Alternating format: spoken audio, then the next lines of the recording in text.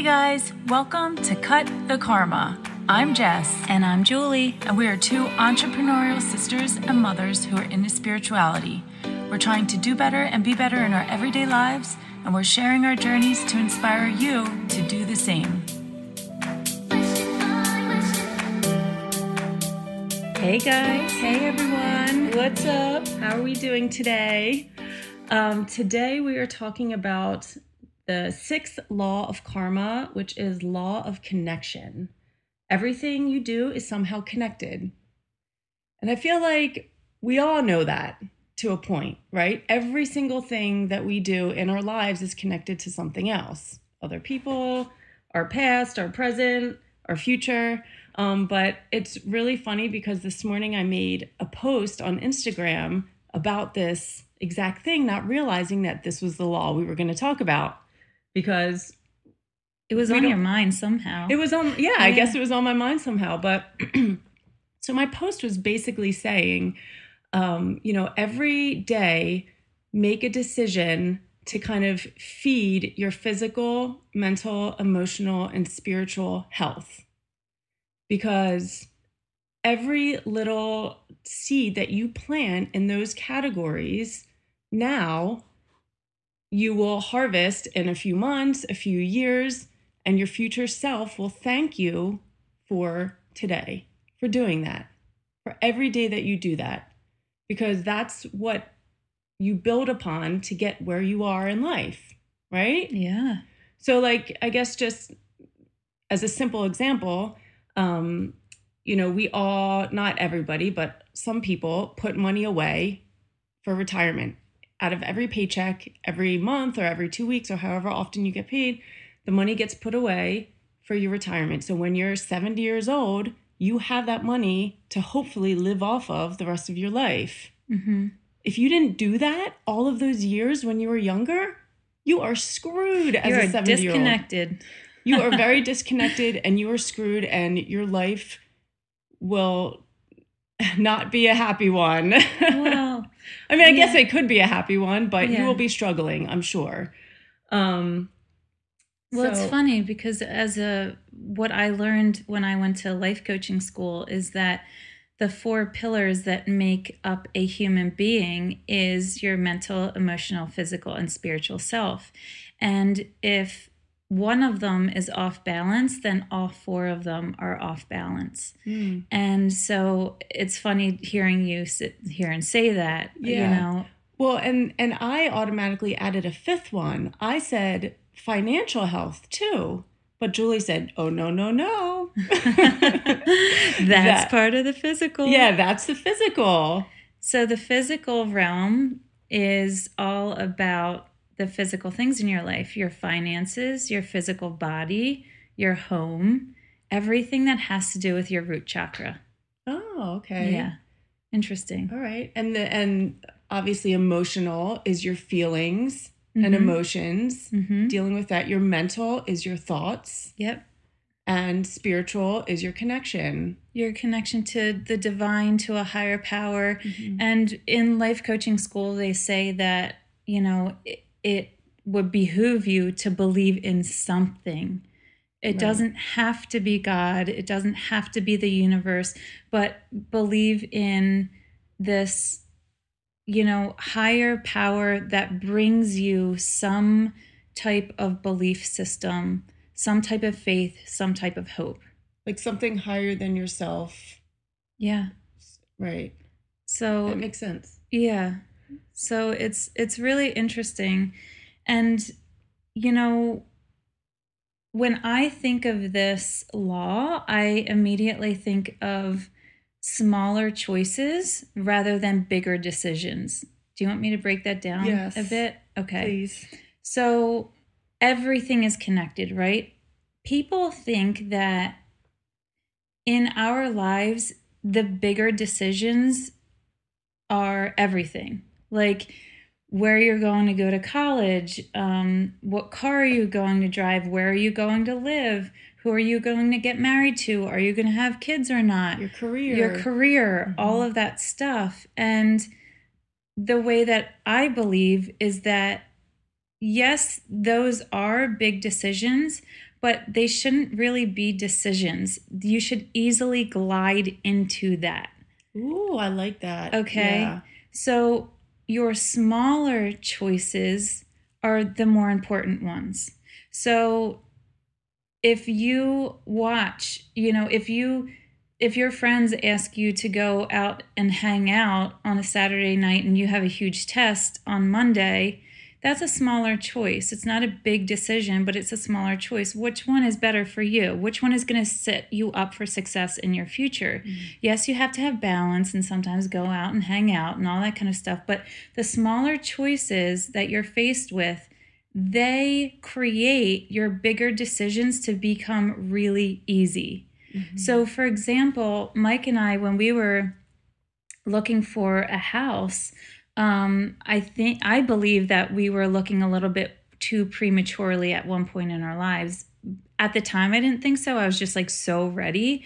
But looking back, it was premature. And we thought we found, quote unquote, the house.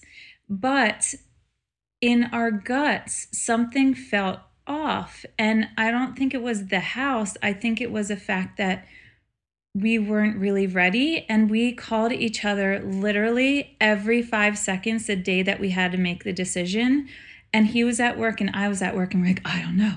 What do you think we should do? I don't know. And it was so like long pauses of silence. Like my stomach was turning, my head was saying do it, my stomach, my intuition, my gut was just, it was just as wasn't right. And so I said to him, Mike, if this was supposed to be the house, shouldn't it be like, yes, let's do it, rather than like crickets on the phone to each other? Like, yeah. I don't know, You'd be excited. Yeah, and we weren't. So finally, after 12 hours of those phone calls, I was like, we can't do this. Like, let's not do it. And then I think it was probably like a year and a half later, we made every day smaller choices that helped us become more ready to buy the house. And when we found the house, it was just like, it was a crazy circumstance. We had to say yes or no within like 3 hours of seeing the house that we live in now. And it was just like, yes, let's do it. Like excited, yes, let's do it. And we really didn't have any of those like crazy back and forth. And I think that's a huge decision, buying your first house. I mean, at least for Mike and I, it was, and it's kind of a scary thing because you're signing your life away in a certain way. And it was just that easy. Same with, marrying Mike. It wasn't a huge decision. We glided into it because we made those small choices every day to build each other up, to love each other, to be each other's, cheerleaders. And it just, our small, good, right choices made such an easy, big decision. I love that.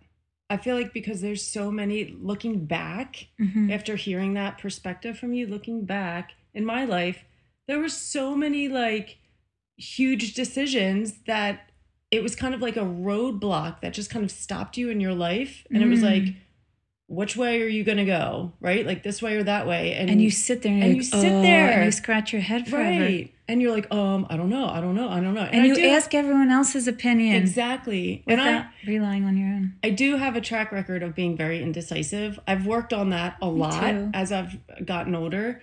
But I would sit there forever and weigh the options and, pros and cons and all of that, which I still do to a sense. But yeah, you're right. Like those decisions you should be gliding into the yes. Yeah. And I have a similar story with the place that I live in now. After my divorce, I moved back in with my parents, with my kids, and I was 32. And I stayed in my parents' house for 7 years with my 2 little kids. And there were plenty of times that I wanted to move out. But like whenever that time would come and I would start looking for places, I really wasn't ready. And a few times my dad kind of had to talk me off of the ledge. Like, why are you doing this? Like, you have a home here, stay here as long as you can. And I'm like, yeah, but I'm 36. I shouldn't be living with my parents. You know, my ego is ego talking, crashing the party all the time. Yeah. But finally, when the time came for me to move out, because I was ready, because for those whole 7 years, I planted little seeds and made the right decisions for me to get to that point. It was so easy. I found the townhome I'm in. As soon as I walked into the space when the realtor was showing me, I was like, this is it. Yeah, this is my place. That. This is it. I called everyone, like my whole family, everybody I knew, and I was like, that is my house. I love it. It's perfect for us. It's every single thing that we want. It checks off every box on my list. I'm getting that house. And then, and I'm sitting here. I'm a self-employed single mom, and I'm like, okay, I have 2 strikes against me already, because who's going to rent their house out to a self-employed single mom during COVID? Right? I know, but there are many people that believed in you. Well, and the funny thing is that it took, the owners of the house had like 50 applications. I mean, they had a lot of people that they had to decide on. And it took them maybe like 2 weeks to make that decision. The whole 2 weeks, I'm thinking about my house. Like, that is my house. That's my house. We're moving in. We're moving in. Until I finally got the call saying the owner wants to give you the house. Well, you attracted it to you. I did. You manifested that. Yes, I definitely did. Well, and also, you know what you did too? What? You went to Anahata's Purpose.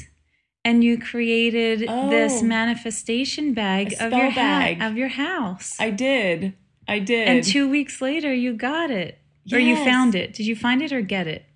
No, 2 weeks later. Well, we moved in October 15th, and Anahata's was a month before. Oh, a month. Okay. So it was pretty much when I came back from that retreat. Yeah. By the way, Anahata's Purpose is a retreat in Pennsylvania. This year, it's going to be in Spring City. Last year, I think it was in Nottingham, Pennsylvania. But it's a 4-day retreat that is absolutely amazing. There are teachers and facilitators from the area, from the tri-state area, that come in and teach classes and workshops based on their like specialty. And it's all for the purpose of like spiritual healing, basically. It's amazing. So aside from those workshops and everything, we have delicious food, and there's live music, and there's canoeing and kayaking and all of that. But I'll talk more about that later. But just so you guys know, it was a retreat that I went on in September. I made a spell bag, basically setting an intention with what I wanted to attract in my life. And I was working on the house, attracting that house. So that's what happened. And 2 weeks later, you found that house. Yeah, 2 weeks later, I found the house. But the whole point is that it was time for me. Like, when that house was like, it's time. It was so easy for me to say yes, even though, obviously you have those fears of, jumping out on your own again and paying for rent again, being a single mom with 2 kids, and it being COVID, and not having like completely stable work because I worked for myself. But just having that belief. So let me ask you, what was the difference in the belief then compared to premature belief? I felt way more prepared. And the preparedness came from what? It came from your smaller actions. My smaller actions every day. Yes. Yep. That's the biggest ticket that we're talking about. And the cool thing is that so those small actions that you do on a daily basis, right, become habits when you do them long enough. So they are instilled in my life, and I still do them now. Yeah. It wasn't like you gave up on them. Yeah, it wasn't like, oh, I got the reward, so I'm going to give up on those small actions and steps. No, I am still doing it because I'm still creating, and I'm still wanting to attract what I want for my future. You cannot stop. Do you know what I notice a lot of people do in the fitness world? As soon as they lose the 10 pounds or the 20 pounds that they wanted to, or they fit into that skinny black dress, they go backwards. Yeah. And they're like, okay, I got what I wanted. And then they think that they can go back to how they were. Yes. And it screws them. And then because they wound up like crash dieting or whatever, they lost weight very quickly. And then when they eat again, their body's like, oh my God, food. Oh my God, sugar. And it sucks it up 2 times faster. Mm-hmm. And that's something that I have helped you with the one slogan that I say often is do something that your future self will thank you for. Yeah. Julie has helped me out with this. I would often, I'm like a huge sweets junkie. Me too. Like, I like my cake, I like my ice cream, I like my brownies, all that stuff. So there have been many times that I've come to Julie and I'm like, Julie, I cannot stop eating. Like, I don't know what's happening, but I can't stop eating. Like, all I want every night is cake and ice cream and this and that. And like, and the quantities, I'm just like shoveling it in. Like, what's happening? I need to like get I need to get a hold on this. Help me. And she's like, before you eat that cake and ice cream, think to yourself, how will my future self feel if I eat this? Mm-hmm. Think about your future self. And that really that's really powerful because it did help me. Before I would put something in my mouth, I would think about, okay, how will my future self feel? Well, I know tomorrow morning I'll wake up with a headache because I just consumed like 3,000 grams of sugar. I know I won't be able to sleep well. My stomach will be full. I'll be tossing and turning. I will not have a sound sleep. And right, I'll be on the toilet all day in the morning. You got it. Julie's like, yeah, okay. We got it. Before it's TMI. But it's true. It's true. And that's really helped me. Well, and that's with every realm. That's in your physical, your spiritual, your mental, and your emotional. You can think of that with almost everything you do in life. What will my future self thank me for? Yeah. That's the finances. That's, putting on your shoes to get in a workout. That's, there's so many things. There's the things that we talked about in the law of cause and effect. For me, it's like, just smile at your husband when he walks in the door so that by 8 p.m. we're still happy. You know what I mean? There's so many things that this applies to. Yeah. And I think about it often, a lot. And I think that it has helped many of my clients throughout the years as well. Mm-hmm. So, yeah. Well, I think we're pretty good on the law of connection. That was awesome. And we could probably go in many different avenues. You could go down so many different rabbit holes. So many, because there's everything in the world is connected. And, guys, we are all connected. We are all connected as people, as a human race. In our energetic sense. I mean, we are all connected through the cosmic web, through our heart chakras. And the crazy thing is that we feel each other all the time, especially empaths, And so if I make a decision that's a really large decision that isn't the best for me, the people around you that you're really close with, they will feel it and you're connected with them, so it will affect them. So if you make a decision that isn't good, you're going to be talking their ear off about, what you should or shouldn't have done all the time. It's going to bring down their mood, their energy. So, and everyone is responsible for their own actions, boundaries, healings, all of that. But you have to think that too. If all of your pillars are happy and sound, all 4 of them, then you're also creating a beautiful coexistence for all the other people in your lives as well. Because in your home, in your household, if one person is miserable, we're all going to feel those vibrations and it's going to bring us all down a couple notches. Yes. Right? That's so true. Like I said, we could go down in so many different rabbit holes with this, but just remember that everything is connected. Yeah. Everything. So... All right. So next time we will be talking about law number 7, which is the law of focus. You can't think of 2 things at the same time. You can't. You can, but you shouldn't. Yeah. All right. Bye, guys. Bye.